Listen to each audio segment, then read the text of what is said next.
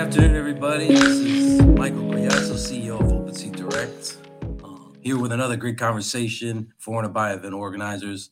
I am. It is a privilege, if I can speak English, to have the voice of the New York Jets in Español and longtime veteran sports journalist and our Super Bowl sage today, de Tecagua, Puerto Rico, Clemson Smith Muñiz. How are you, sir?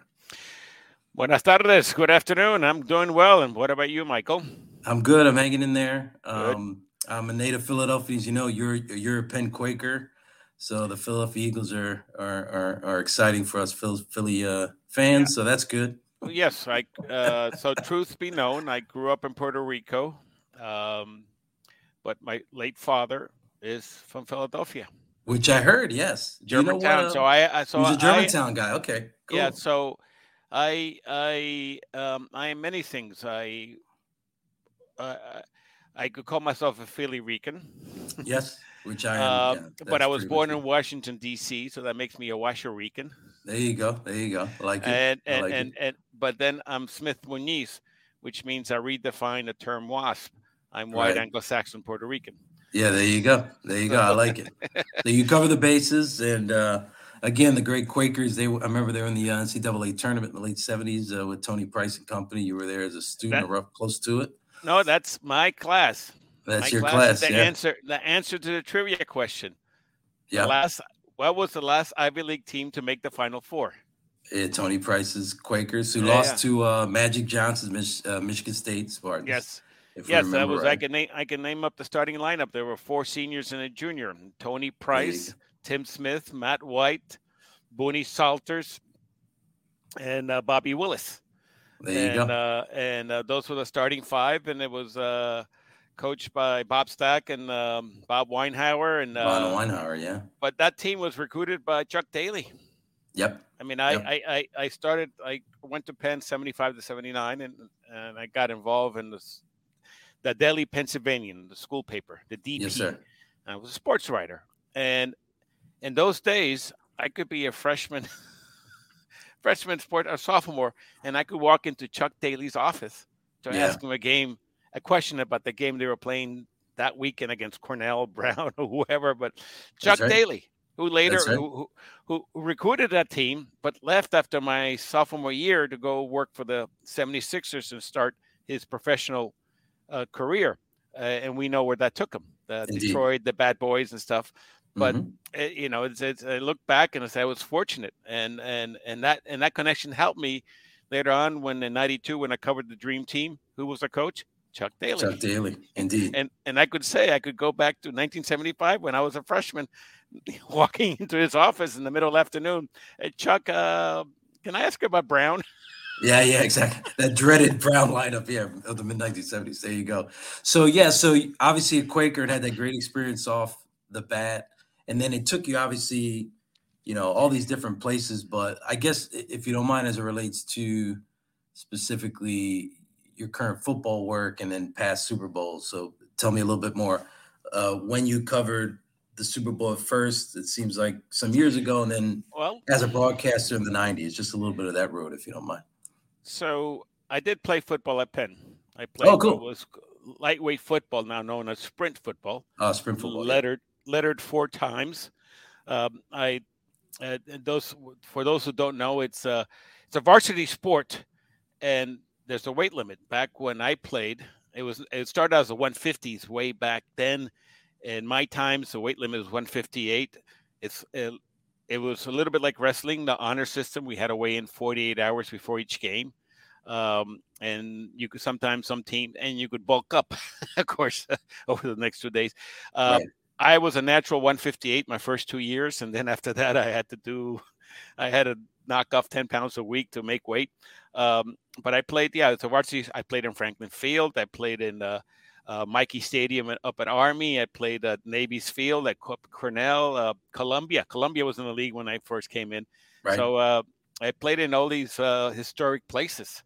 I was tight end, wide receiver, played some defensive line, but I only caught 6 passes in my 4 years.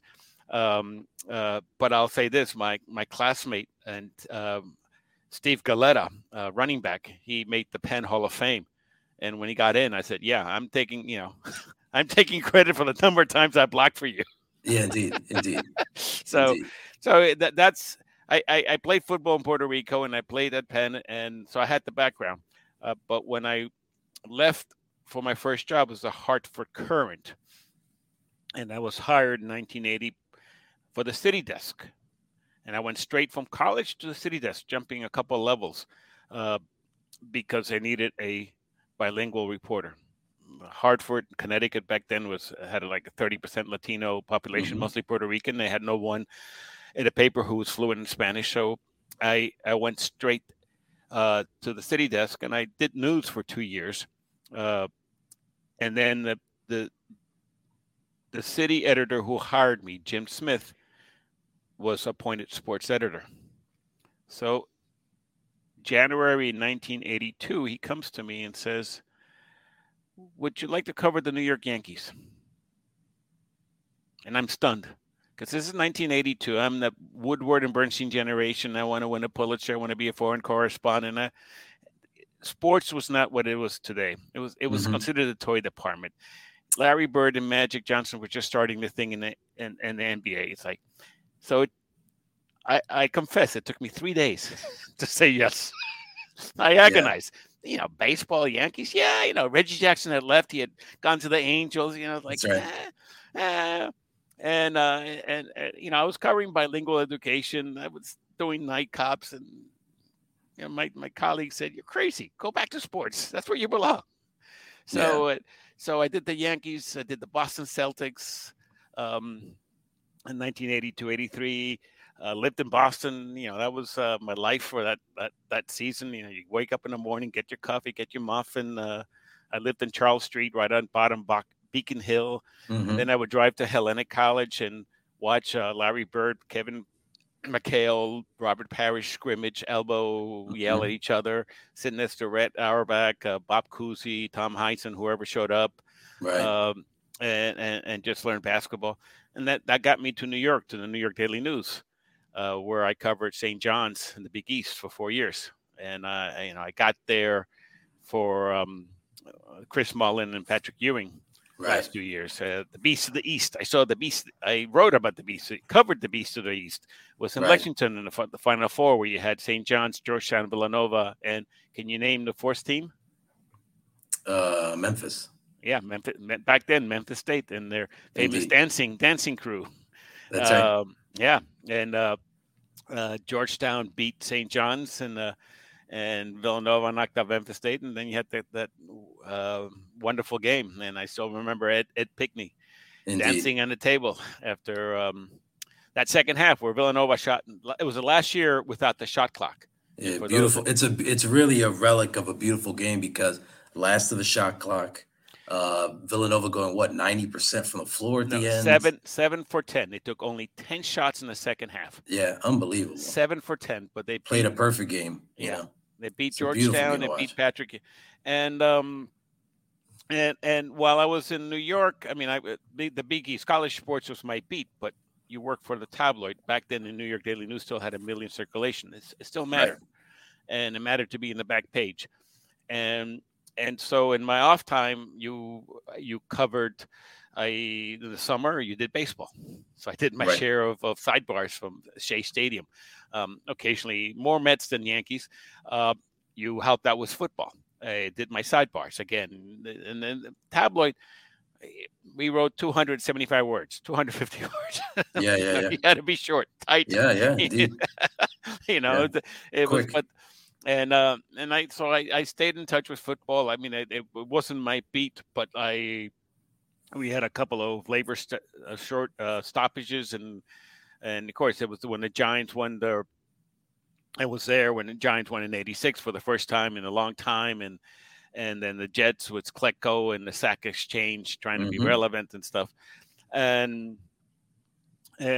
but yes, I did mostly basketball, did mostly college sports, and after 4 years of that, I went to a sports business startup called Sports Inc.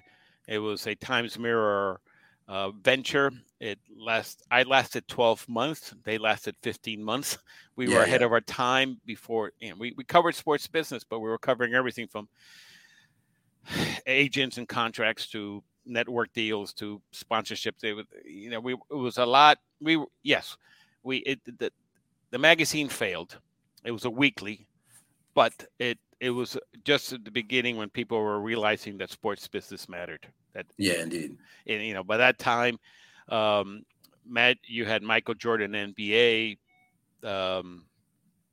Sports have become entertainment, but I was without a job in 80 late 88, and I had been and I had connections. I knew people. So El País of Spain asked me, do I want to be the New York sports correspondent? And why would a paper in Spain want somebody covering sports? Well, because remember, they were getting ready for Barcelona 92. Spain was coming out of the Franco era, embracing the European Union, embracing the 20th century.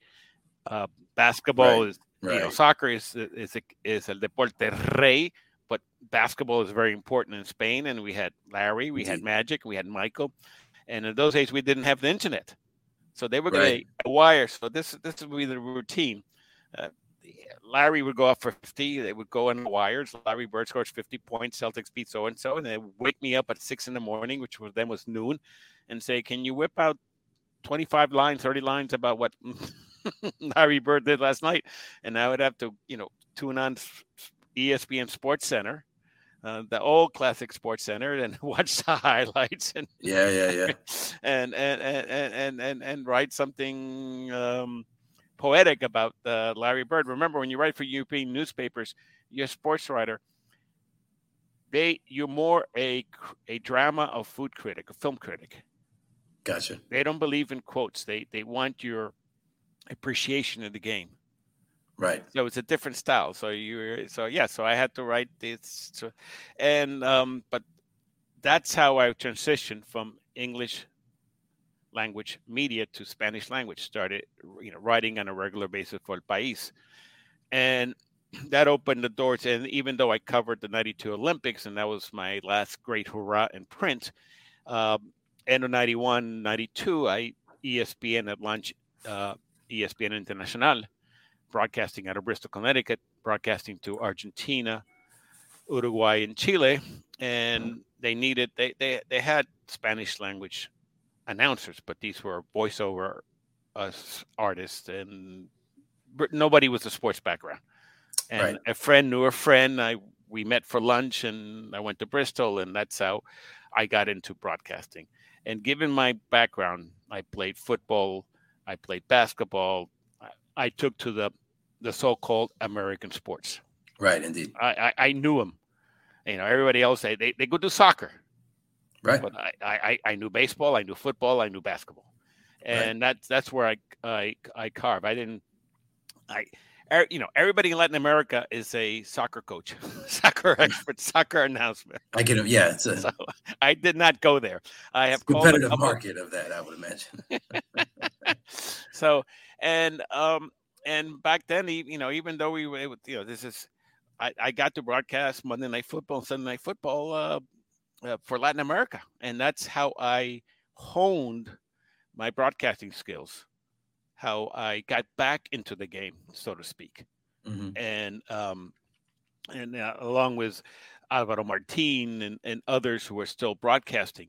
But I was in a sense a pioneer.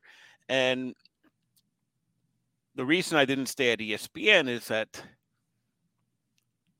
Alvaro Martin and I became good friends, and in 1993 we look around, and for some reason, no one was broadcasting in Spanish in New York. The Yankee and Mets had done it over the years. It's baseball, right? But there was in that time there was no team broadcasting their games. There was a void, not even in baseball. So we decided to become partners, and we started cold calling, and we called the Knicks. And I'm talking, I forget the person, somebody in marketing, whatever, and I say, I'm calling here because we think you should be broadcasting the Knicks in Spanish. And there's silence on the other side. And finally, the question: do Latinos like basketball? Right. And I began my spiel. And basically, my basic point: look, if you're from the Caribbean, baseball is your first love. If you're from the rest of Latin America, it's going to be soccer. But basketball is everybody's second sport. Right. And then I started listing, look, at that time, half of the FIBA World Championships were held in Latin America, including in Puerto Rico. And, it took us a year and a half. It took us a lot of knocking the doors, even knocking on David Stern's door, to get the Knicks to say, okay, let's try this. And they gave us a chance during the playoff run in 1994. And that was the Knicks they played 25 or 27 games. No, 25 or 26 possible games. They beat the Nets in 4 games in the first round, best out of 5, and then they went the full 7 against Indiana, Chicago, and then Houston, losing in Game 7. Yeah. So and that was a great introduction. I mean, you start broadcasting the Knicks. And how did that lead to football? Well, at that time, MSG Network mattered. At that time, they still had the Yankee rights. So by broadcasting the Knicks, that opened doors to MSG Network. We did the Yankees and the Mets on Telemundo 47. We did baseball. Games would be in English on cable TV. We would be broadcasting on Telemundo 47. It would be what we call a side-by-side production. We shared most of the cameras. We had 2 or 3, 4. We had our own production truck, our own producers, our own director, our own team. Obviously smaller in size, but a couple of separate cameras. So it would be shared but independent, and everything in Spanish. And then MSG Radio got the rights to the Jets in 2000, and they asked me, "Do you want to do the Jets play?" And I've been lucky to survive all the changes, and here I am 23 years later broadcasting football. But the Jets, I focus on local. I did the Knicks for 20 years. St. John's in Español. Thank you, with a lot of gratitude to Luis Felipe Lopez, the second Dominican to make the NBA. Oh, indeed. Rice High School, St. John's. We did St. John's in Español too, and I've done Army football in Español. A lot of New York teams that broadcast in Spanish, but the football is my experience. So I did ESPN. I started doing the Jets, and I was lucky to do Sunday night and Monday night radio packages, remote broadcasting, but it was national radio for Jones Network, followed by Westwood One, followed by Univision. And that's how, El País took me to my first 2 Super Bowls, and then Univision Radio took me back to my next 2. And that's great. And now I'm only local. There's no national. No one has the national radio rights in Spanish. It sounds amazing. Incredulous, but I've done my share of big games. Indeed. So take us back to, this would be a great chance to talk about how those 70s Super Bowls, your experience covering them, attending them, compared to the 90s Super Bowls as a broadcaster. So tell us a little bit about those experiences of the first Super Bowls you attended and covered. So let's switch a timeline. So okay, where I'm a college student watching the 70s. Well, you remember the Eagles. I mean, you grew up rooting for the Phillies, right? Yeah, indeed. Yes, sir. So the Phillies' claim to fame is that they're the team that took the longest to win their first World Series. Indeed. Right? And they're born in 1902 and didn't win until 1980. And I went to college, so I was there watching Lucinski, Schmidt, Boa, and Carlton, and Boone, and losing in the playoffs every year. Okay, and I moved to Hartford, and they finally win. But yeah, they win. And then who gets to the Super Bowl that year? The Eagles. Indeed. But they lost to the Raiders. Right. Jim Plunkett's Raiders. Yeah, indeed. Yes. So yes, we watched the Super Bowl from afar. I went in Puerto Rico. Puerto Rico's a baseball country, but Super Bowl. I remember Super Bowl Sunday. There were viewing parties. So, but the first two Super Bowls I covered in person were Super Bowl 24, January 28th, 1990, Louisiana Super Bowl. Sorry, Louisiana Superdome. That was San Francisco-Denver matchup, Montana against Elway. The beatdown, 55-10. Montana, 297 yards, 5 touchdowns. Jerry Rice, 7 catches, 148 yards, 3 catches. And Elway got beat up. He had 2 interceptions, 4 sacks, only completed 10 of 26. And I recall the beatdown, but for me, my memories of that trip, it's last minute credentials. El País saying, "Hey, can you make it to Super Bowl to cover this game?" And why is it Spain? Again, El País is interested in everything Americana. So I did not cover the NFL, but we had to cover the Super Bowl because it's more than just a game. It's an event. It's a party. Indeed, and it was in NOLA. Okay, so unfortunately, I got the last minute credential. I fly from New York, get there, I think on Thursday. Most people get there the week before. No, I got there and my first trip to NOLA. So there's all this anticipation, and you're going parties, jazz, food. Where do I start? It was a whirlwind trip. But I recalled the warm hospitality, and I remember the volunteer who gave me the credentials and greeted me at the hotel, because that's part of the routine. Is you fly in, you check in your hotel, you go to the media center, you got to pick up your credentials and get your schedule, the packet, all this stuff. And it's this middle-aged woman, and she said, "But we're having a crawfish boil. Would you like to come?" She invited me to her house for a party. And what is a crawfish boil? That is the most New Orleans party. Indeed. Crawfish is think of a type of French crustacean, and they take a big pot. When I say big pot, it's going to be sometimes taller than you. Indeed. Yeah, and it's crawfish, potatoes, corn. In good Spanish, we would go un asopado. Right. It's a stew.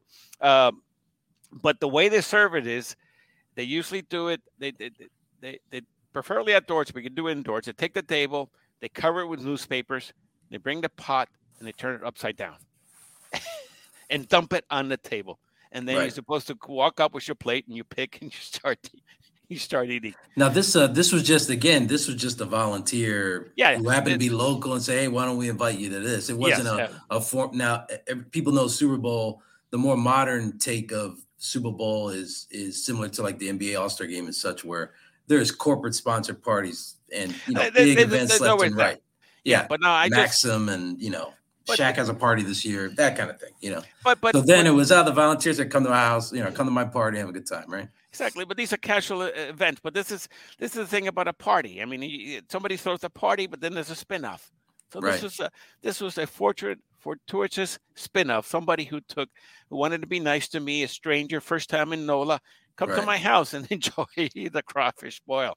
So, yes, again, 1990 Super Bowl was a big event, but it's much bigger now. And but I found this is a warm memory, and indeed. And this happens at every Super Bowl. I mean, I think if you go with the flow, right?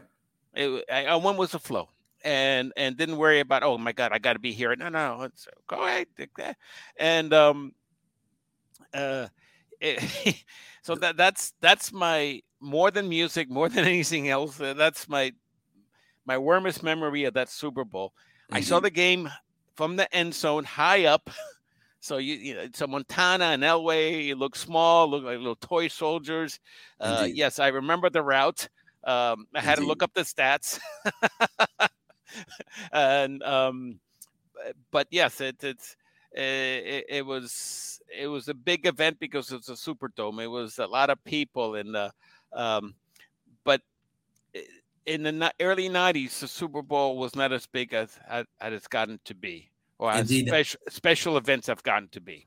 Do you recall, digging back in your memory banks, what media day looked like, let's say in 1990 Super Bowl context related to, years later and even reading about it today?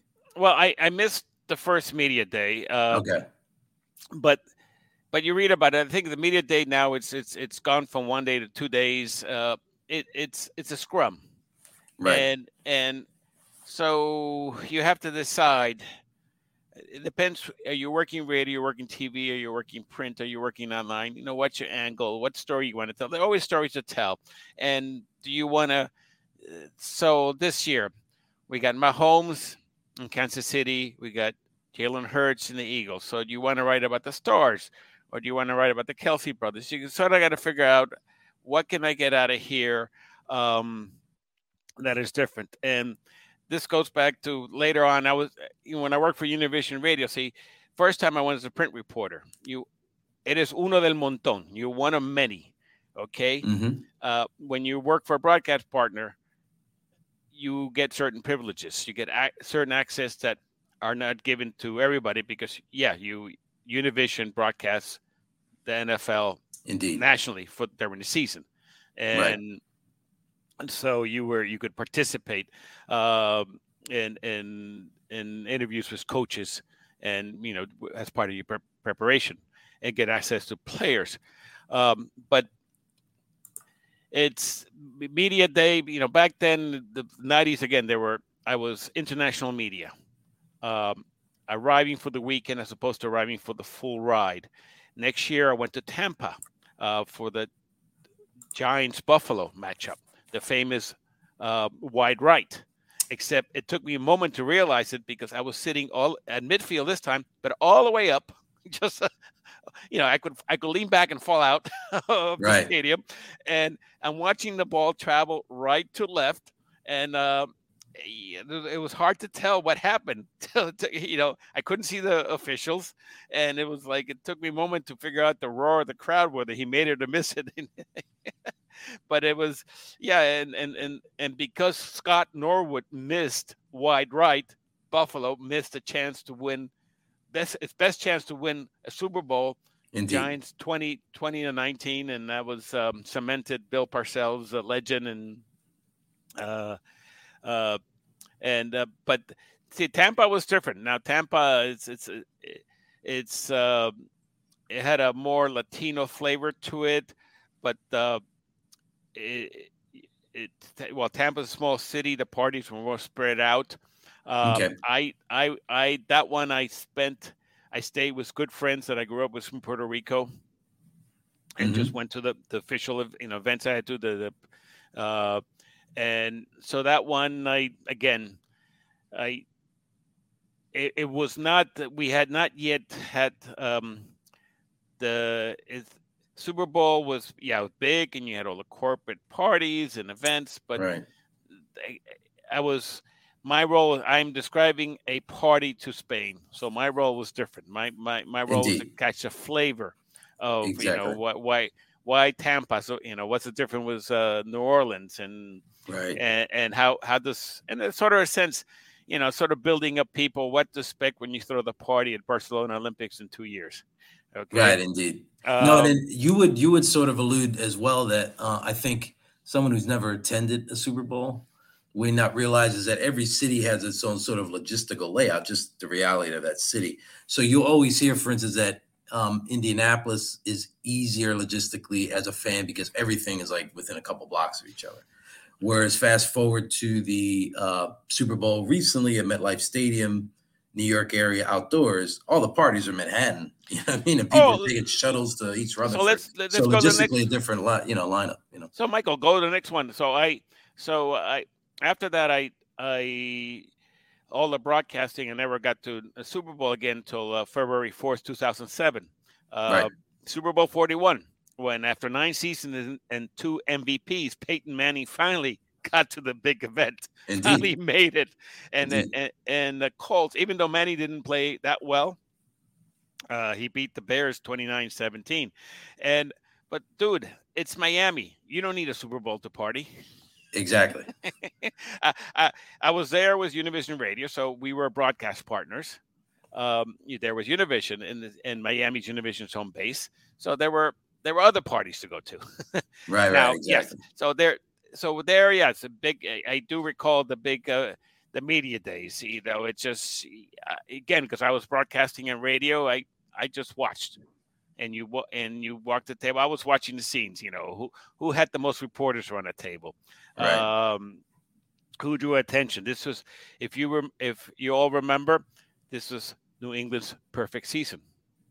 Indeed, yeah. 16-0 going into. No, sorry. I mean, that was the next year at the 42. But I mean, we're in Miami. This is in the Colts and the Bears and stuff, and this Peyton Manning. Right. I will say this. So, what are my memories? I went to dinner and I had an Al Davis sighting. The late Al Davis. Al Davis having supper. That's right. Yeah, but yes, and it's like, okay, you've been made. Yeah, it's Al Davis. Yes, it's like, and you sat there, you watched the parade of people saying hello, Al Davis, and for those who, Al Davis owned the Oakland Raiders. He's a founder member of the AFL. He was a colorful, controversial character, a pioneer, visionary, and yes, it's you. No, I did not go up and ask Al Davis for his autograph, but I sat there and enjoyed the show. And, yeah, indeed. And but this again, being Miami, it's spread out. To your point, parties everywhere, and you don't need Super Bowl to party well in Miami. So it gave you options. You sort of like, okay, what do we want to do today? Where do we go? Oh, you go to official party and then you move on, and right. And the game, sort of remember again, it's Peyton Manning's coronation, but right. he did not play that well. The game open was a Devin Hester 92-yard kickoff return that put the Bears up. And I recall the weather not being great too. That was a Super Bowl where the weather was not the best, right? No, and it was raining, which leads to to my actually all-time favorite, one of my favorite sporting memories. So I broadcast a game with Rafael Hernandez Brito, who was the Univision sports director. Actually, somebody I helped break in. So one of my mentees, I was working color. Supposed to play. I was color. It was Rafa and myself broadcasting the game. But at halftime, Rafa took off. So I worked halftime with Fernando Fiori, who is a Univision sports personality, a host of shows, well known, and he was there. Yeah, the one of those extra credentials you get for people who are not really working, but their part. So, but Fernando, he was going to work halftime, and it was raining, lightly, and we start the halftime. Welcome, we give the score, start stats, and then Prince comes on stage and starts playing. And then Prince starts playing Purple Rain, and it starts raining while he's playing. He's playing Purple Rain in the rain. Indeed. And Fernando Fiori and I, who are roughly the same age, same generation, grew up with Prince. We dropped football, and we called play-by-play of Prince playing Purple Rain in the rain. There you go. That was our halftime. Yeah, indeed. Because the rain got harder, and Prince didn't stop. He kept going. And for me, that's still the best halftime show ever in Super Bowl history. Yeah. And I know there are other candidates, and we can have a day-long debate about, but the fact that nobody got on us for forgetting about football and talking about Prince playing Purple Rain in the Rain. Right. That's my Super Bowl 41 memory. That's great. And Peyton Manning won, but oh, by the way, yeah. By the way. and you being in the New York City, voice of New York City football for many years, then you had the famous next Super Bowl, as you mentioned, where the Patriots going undefeated and didn't come out undefeated. Yeah. So my next Super Bowl was February 3rd, 2008, University of Phoenix Stadium, Glendale, Arizona, and that was when the Giants were undefeated, and they were facing off with the Giants. Eli Manning, Tom Brady, Eli Manning, and what do we recall about that? The perfect game, and David Tyree's imperfect catch to keep the drive alive. If the Giants won the game 17-14 because Eli Manning found Plaxico Burress for a 13-yard touchdown with 35 seconds to go. Right. I mean, it's one of the most dramatic games, Super Bowl endings. I mean, I think I got more excited over David Tyree's catch because Eli Manning almost got sacked. He had a turn, he had a run. It's like it was one of those broken plays. Broken play for sure. Hail Mary passes, one-handed catch in the helmet. And then so the Bears touchdown was a icing on the cake. But we're in Arizona, and again, we talk about logistics. It's the West, so it's parties and the corporate sponsors. Everything is spread out. Mm-hmm. Weather's nice, but then you need a car to get around. Right. And then you got to pick. And I'm an outdoor guy, so I spend some of my time hiking and mountain biking. Right. And enjoying the weather. Remember the hot baths. But I mean, you can't get away with it. You're in town. And a running theme through all this, when you tell the people you're here to cover the Super Bowl, and this happened listen, you can be a print reporter, TV person, radio person. The people are asking, hey, can I carry your bags? Hey, can I be your stat man? Hey, how do I get in? Yeah. like if I know Miguel Collazo. Right. You didn't exist back then. Right. Exactly. But in one sense, these big parties,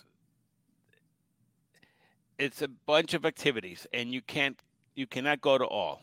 You have to decide, what do you want? What's your flavor of the day? Right. And if you're networking, then you're going to one kind of party. If you want to have fun, you're looking for the best music and best food.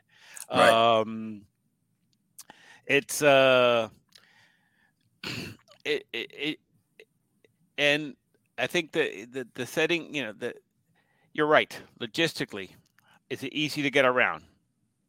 Which is why New Orleans is probably the best site for any kind of major event. Yeah, and I think that again, everyone would have their own opinion, but I think anyone who's been to or has covered enough Super Bowls or talked to a lot of people, there are certain cities that are seen as just logistically cooler for the fan, more easy, like more accessible, easier. New Orleans is, I mean, right near the top. Obviously, weather plays a part where, despite New York City, New York market, East Rutherford years ago, getting it, most of the time the idea is LA, Miami, Tampa, New Orleans, keep it simple, keep it in nice weather, hopefully. And Vegas will be soon a perennial market for obvious reasons. Yes. And if Jim Dolan, the owner of the Knicks at Madison Square Garden, hadn't been successful in preventing Woody Johnson and the Jets building a stadium in the West Side, then that would have been having that would have been it. Yeah, in New York, where you could take the subway or walk or take Uber, 10 minutes, 50 minutes, no, that would have in that scenario, that would have naturally been a go-to destination, no question about it. Yes, no question about it. No, it's and. But this is every league follows the same playbook in terms of big party, because I've covered also my share of NBA finals and All-Star games, and good call. And in fact, I think the NBA was first. I mean, they set the stage in the early 90s with fine-tuning the corporate appeal, having a specific sponsor for a specific type of party, and bringing in entertainers and bringing in the music, and and the NFL picked up on that, uh, and uh, and and the difference is that All-Star game is a weekend. NBA Finals is harder because you're changing sites. The Super Bowl is, we're Right. all One neutral site. You plan a year ahead of time or years ahead of time. That years kind ahead of time, and bingo, and you can do there. And so Indeed. what to expect? So people are going to show up. Reporters are going to show up next Sunday, Monday morning. You go check in, get your hotel, make sure you got your rental car. You go to the media center, make sure you got your credential, make sure your credential has the access you need. Yeah, indeed. And I'm not sure if you come across in covering it, just to share sort of like a ticketing difference in this conversation. You're coming from the standpoint of, media person covering or broadcasting the game. But it's funny you mentioned Clemson, the process of checking in the hotel. In your case, you were even greeted by someone regarding credentials.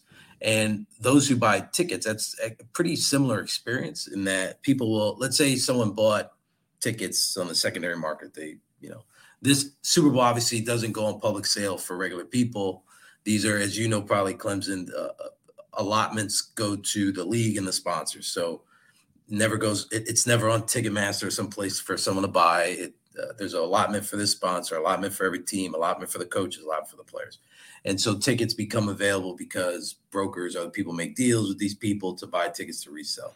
So when people buy it, they have some experience where they're checking in the hotel, and whoever they purchased from, they're arranging for delivery at their hotel in most cases, actually. And you probably know this well, where, hey, give me your room number on whenever I get tickets, which will be Thursday, Friday, or Saturday, whatever the window they've given their client. And they're personally knocking on the door, as you had from a press standpoint, Clemson, to say, hey, here it is, sign a release that I gave you your tickets, see you later. Now, there's a mobile environment now, so that changes to some degree, but there's still, at least traditionally, there have been commemorative printed tickets that were delivered in that way. But you probably got a whiff of it on the media side, but it's pretty similar from, let's say, a ticket buying standpoint. People are hustling, and it's we get asked for tickets, but I don't have access. I have credential. Credential is my own picture, and nowadays the credentials are 3D. Another big different from the 90s to security. After 9/11, things change, and now you got to show up at the stadium 3 or 4 hours ahead of time, and and you have to walk through not one but 2 or 3 security points, and everything's checked. The digital world has made it easier to transfer tickets, and I guess sports writers don't get or people covering the event, sports writers, TV, radio, whatever, they don't get bothered as much. And people asking, can you sneak in? Say no. No, sir. Sir. And from three security checkpoints would tell you that's not going to work. Yeah, right? No, I mean, you got to sneak in, like, I think in catering truck, the beer delivery truck. Yeah. But to walk around, you got to have a credential hanging from your neck. Right. But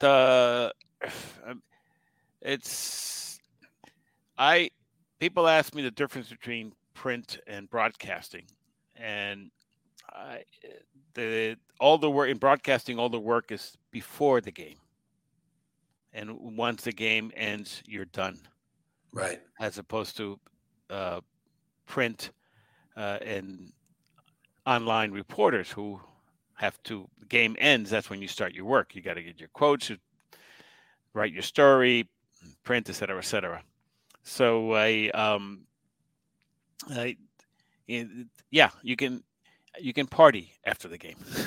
Yeah. That's I guess that's a big difference. After the first 2 Super Bowls I covered, I had to go back and sit down and compose the story.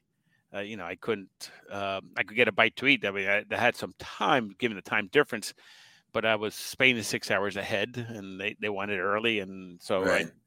but when I did radio, the game's over, I can look at Rafael, shake his hand, say good job, and where are we going now to eat? Yeah, indeed. It's Where's over, the right? party? No, that's right. That's right.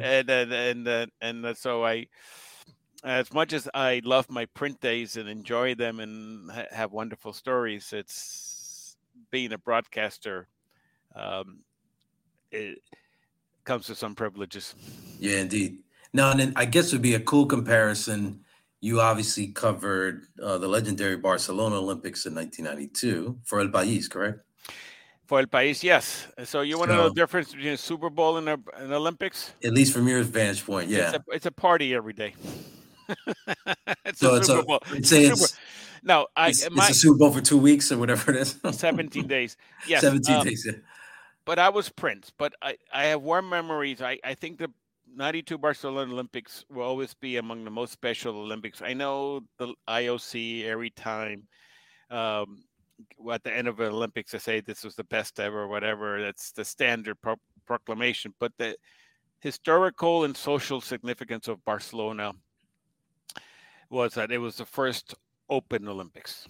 You may recall in 1980, you had the U.S. boycott because the Russians invaded Afghanistan. Yep. And then in 84, the Russians and the Eastern Bloc retaliated. And even though the 84 Olympics were considered a success, and then 88 was so old, but you still had Russia was still intact.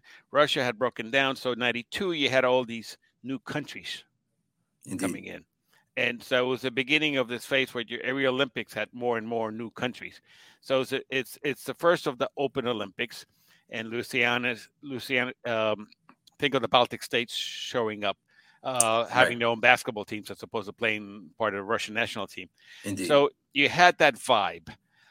Also, Spain making the transition from Franco to the 20th century to the European Union.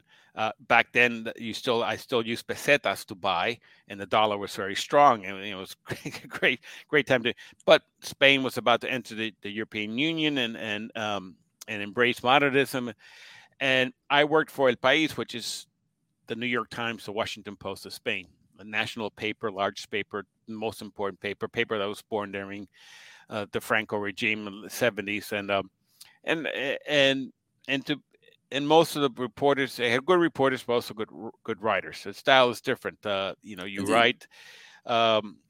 Writing sports, my first graph was like a summary, and then I was more like a critic as opposed to a classic American sports writer. Right. I only quoted people if it was important. I used more quotes than my colleagues because that was my background, but I wrote differently. So when you work for the hometown paper, which we were, right, every day is a big day, and in the Olympics, the home country usually enjoys unprecedented success, winning gold medals. They have the home field advantage. So we would have like 10 o'clock editorial meetings, plan out the day. These are the storylines. This is what we're looking for. These are the events. And we had the dream team. We had Carl Lewis last Olympics. We had a lot of things going on. And from the American side, Michael Johnson, and of course, a Spaniard would win a gold medal every day. So they weren't your plans. They went to front page. Yeah, indeed. And when you cover a print back then, when I covered those Olympics, and this being Spain where you eat late, look, we would put the paper to bed at 2, go have supper. There would be a restaurant waiting for us. Right. And we would, get home 4:30, sleep 4 or 5 hours, get up, go back to the 10 o'clock editorial meeting and start a day all over again. And we didn't get to party because we were working, but we had dinner every night. And when a home country does well, yes, it's a Super Bowl party every day because there's a vibe, that's whether it's winning a Spaniard winning a goal for Spain or you move on. When the Olympics comes back to the States, the same thing. An American wins gold. It's a collective experience, and I was 1992. The other importance is the dream team. And I think it was when the Dream Team finally got to Barcelona, they were underplayed. They were almost ignored. And the reason for this is when the Olympics started opening up, you may recall the three important sports were track and field, swimming, and gymnastics. Indeed. Right. And the Olympics were opening up, but back then in the early 90s, creating a Dream Team was a big story. I was in Oregon for the Tournament of the Americas and the debut of the Dream Team. I went with them in Europe. I was in Monte Carlo with the Dream Team. I saw people Monte Carlo where they used to royalty, they used to actors. They went crazy, right. Or Michael, and Magic and Larry and David Robinson and Clyde Dexter and everybody. The rest, yeah. And in fact, one of my favorite Dream Team stories is in Monaco.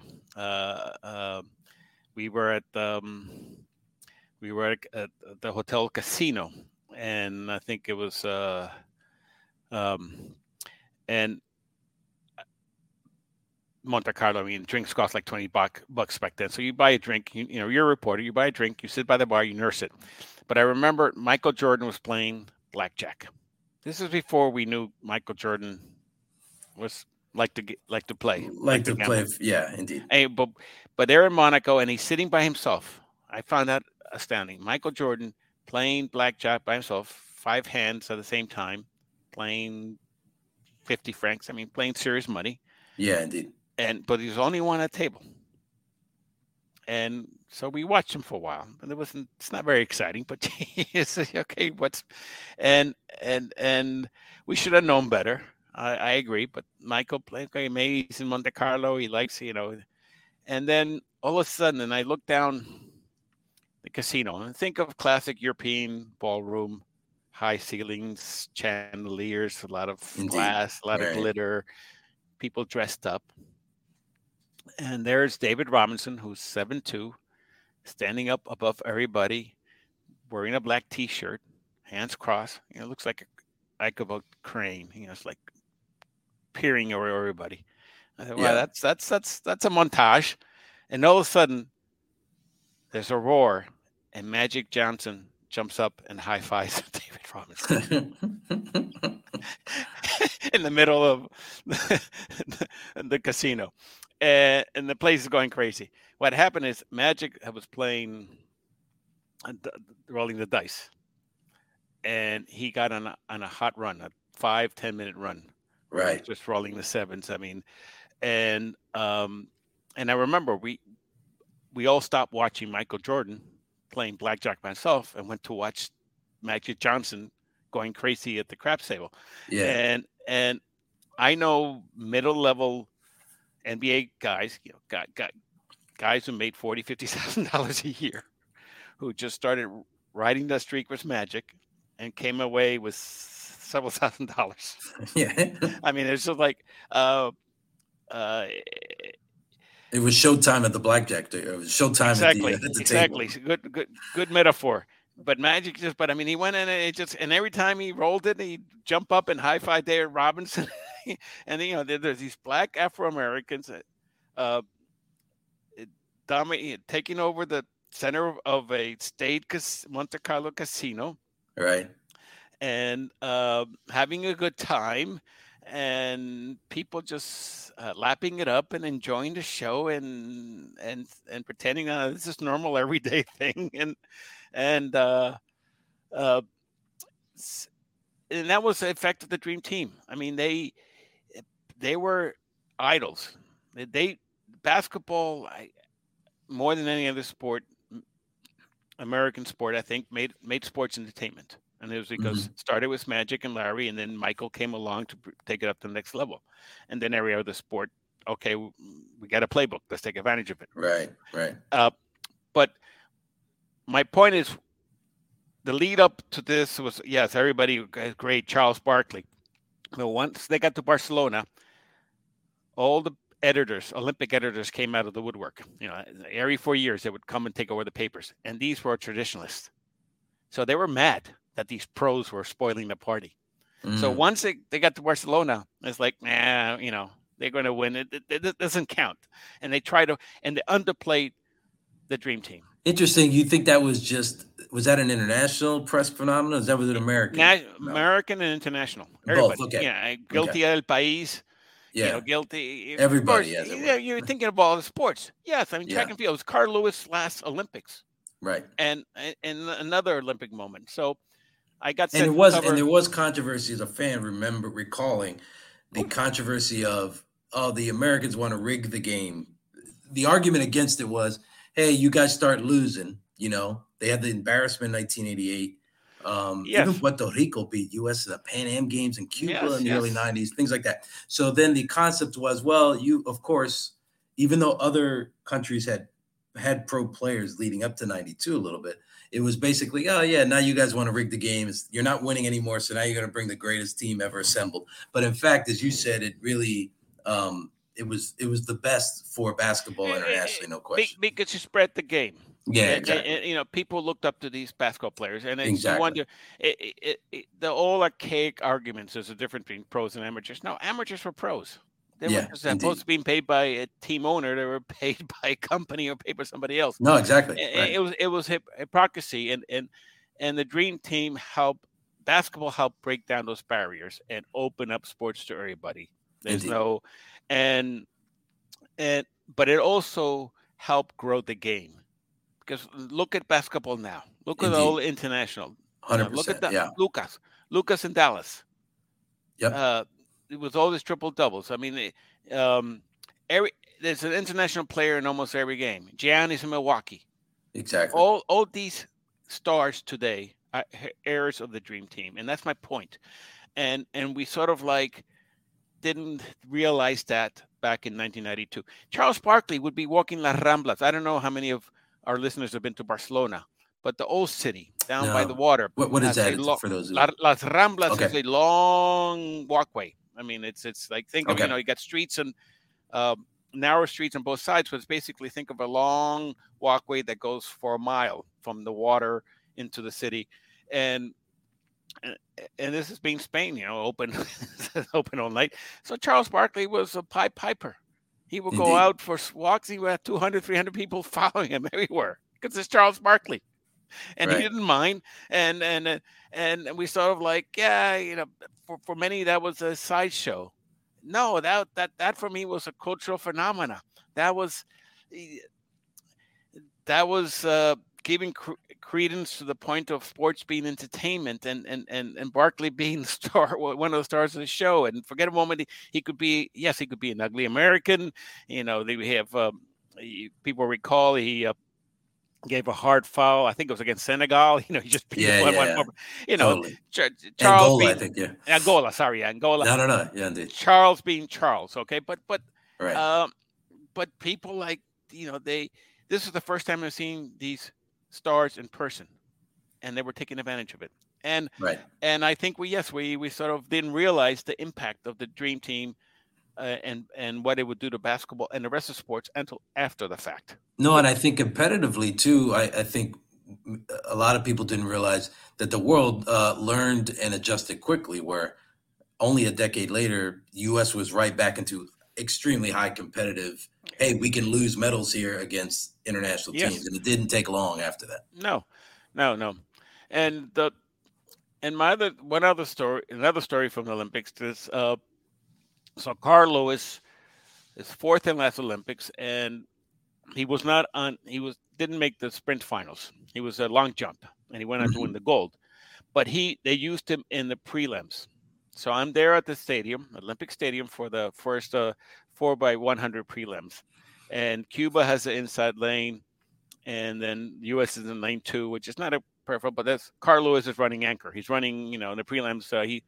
And it's Carl Lewis. So, of course, there's still 20, 30,000 people it was a Thursday afternoon or whatever, sunny day, but and of course, U.S. Carl Lewis gets the baton. He's behind, but he makes it up on the curve and goes past the Cuban down and wins the prelim. And so I went looking for the Cuban runner, their anchor. Mm-hmm. And I asked him, said, did you feel Carl Lewis coming down? And he looked at me and says, Yes, it was like hearing a hurricane come. Fue como escuchar un huracán. Yeah, I yeah, mean, my friend. one of the best quotes I ever got for, like, Yeah. did you know it was Carl Lewis? Yeah, you compared him to a hurricane. And this And was, this as you is, know, Carl Lewis, in the twilight of his career, obviously, yes, in the not the twilight. '84 Carl Lewis, as it were. Yes, but still, still a force Yeah, of nature, literally. indeed. Yeah, indeed. And so so you talk about uh, going back, tying it to the Super Bowl. Olympics is a party every day because something will happen in each sport that's worthy of admiration, comment. Marvel. I mean, it's changed now with social media. Of course, it's on Twitter right away. People take out their iPhones, cameras. Right. Um, nobody has to go wait for the paper the next morning to read. No, but indeed. Indeed. and yeah, it's again Barcelona set the sample. I remember the Nike logos plastering the big walls, and Barcelona is it's an old, beautiful city. It's been modernized and it's changed a lot since. Well, it changed. My first time to Barcelona I was '79, and then I went back '83, and I went almost every year through '92. So I saw that city change, and it's changed since then. It's even changed more. Of course, But yeah. back then, you could go, you be driving around and come this big mural of Michael Jordan. Right. And all these corporate stamps that now are copied everywhere. You go to Super Bowl, of course, some sponsor will borrow some wall and imprint, leave its imprint on site. Yeah, indeed. Well, before you leave us today, I do have a quick Jets question. I would be remiss with my Jets fans not to ask, from your vantage point, who's the quarterback starting in the fall? La pregunta del millón. The Oh, $1 million yeah. question. Ay. Are you asking me who do I want or who do I think will show up? Whichever answer you prefer, actually. I Whatever you prefer. I think we have to watch the Aaron Rodgers situation closely. Okay. It's been done once before. Brett Favre. Of course, 2008. And actually, it was not a bad experiment. Until Brett Favre tore his bicep tendon, the Jets were 8-11 and in playoff contention, and he was playing well. But Aaron Rodgers will come at a high price, and I know the owner Woody Johnson would like to win. Yeah. And you have a good defense, and you have some young stars in offense. Garrett Wilson is a find. Breece Hall, the running back before he tore his ACL, reminded you of any great runner you want to talk about. He had power, he had speed, he had moves. He could be the next Curtis Martin for the Jets. I mean, the kid has that much talent. So you have the foundations. I don't think Derek Carr is the answer. I think Jimmy Garoppolo would be a good choice, but he's injury prone. Right, indeed. And you notice I'm talking about veterans, and Zach Wilson he's young.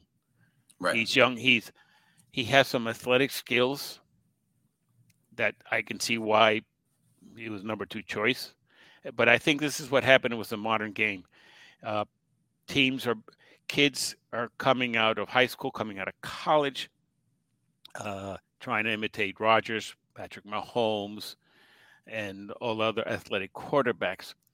And some of them can do similar kind of athletic feats, throws and stuff. But at the end of the day, you have to also master the fundamentals, your footwork. Right. The ability to throw short passes, be accurate, your reads. And clearly Zach Wilson has not matured yet, and he needs schooling. And Zach is not the answer next year. But the Jets are building. They're building a good team. And I think Joe Douglas' challenge and decision is how much to mortgage to win now. Because all those Jets fans out there, I'm sure you know, we have two streaks that that we don't like to brag about. Longest team, 12 years without the playoffs, 7 straight losing seasons. Currently, both the longest streaks in the NFL, Right. and that grates on some people. No, indeed. So it's so when you're getting close, there's a temptation to try to accelerate the process, and that's Joe Douglas' challenge. And so all this to say is, I think we have to watch Aaron Rodgers carefully, because I think that's a viable possibility. And I think my next question would be, how healthy is Jimmy Garoppolo? Right. Yeah, so Well, you heard it, folks. That Clemson thinks there's a shot for those Jets fans who think Aaron Rodgers will be a nice fit. So, Clemson, a pleasure joining us. We'd love to, before you run, tell us where people can find you on social media. So I am Smith Muñiz on everything, on Facebook, Twitter, Instagram. And yes, no, I'm not on TikTok. Okay. Very good. Not yet. Not yet. Yes, and I have to be careful. Because I broadcast for the Jets, and Indeed, and I've done 14 straight seasons for MLB Network. That's the Spanish language play. Like right. I said, you can listen to Bob Costas, so you can listen to me. Indeed. So so you have to be careful on your comments. But I will. I'm looking forward to the World Baseball Classic. No, indeed, I'll be there in March. So if you go, I'll look you up. As a fan, I'll be there. Indeed. And Puerto Rico has been the runner-up the last two. Right. And remember, they have the infield is Correa third, Lindor short, Baez a second. Yep. So, and a tough draw because Dominican Republic, Venezuela, same draw. So not an easy one in the first round. No. But I mean, see that kind of baseball. Yes, you can brag. You can you can trash talk. That's right. You can, and so Smith Muñiz is my tag. Great. Well, hey, Clemson, thanks so much for joining us, man. Thank you, caballero. Muchas gracias. I appreciated the talk. I had fun. I look forward to the next time. You got it. Talk to you soon. Okay.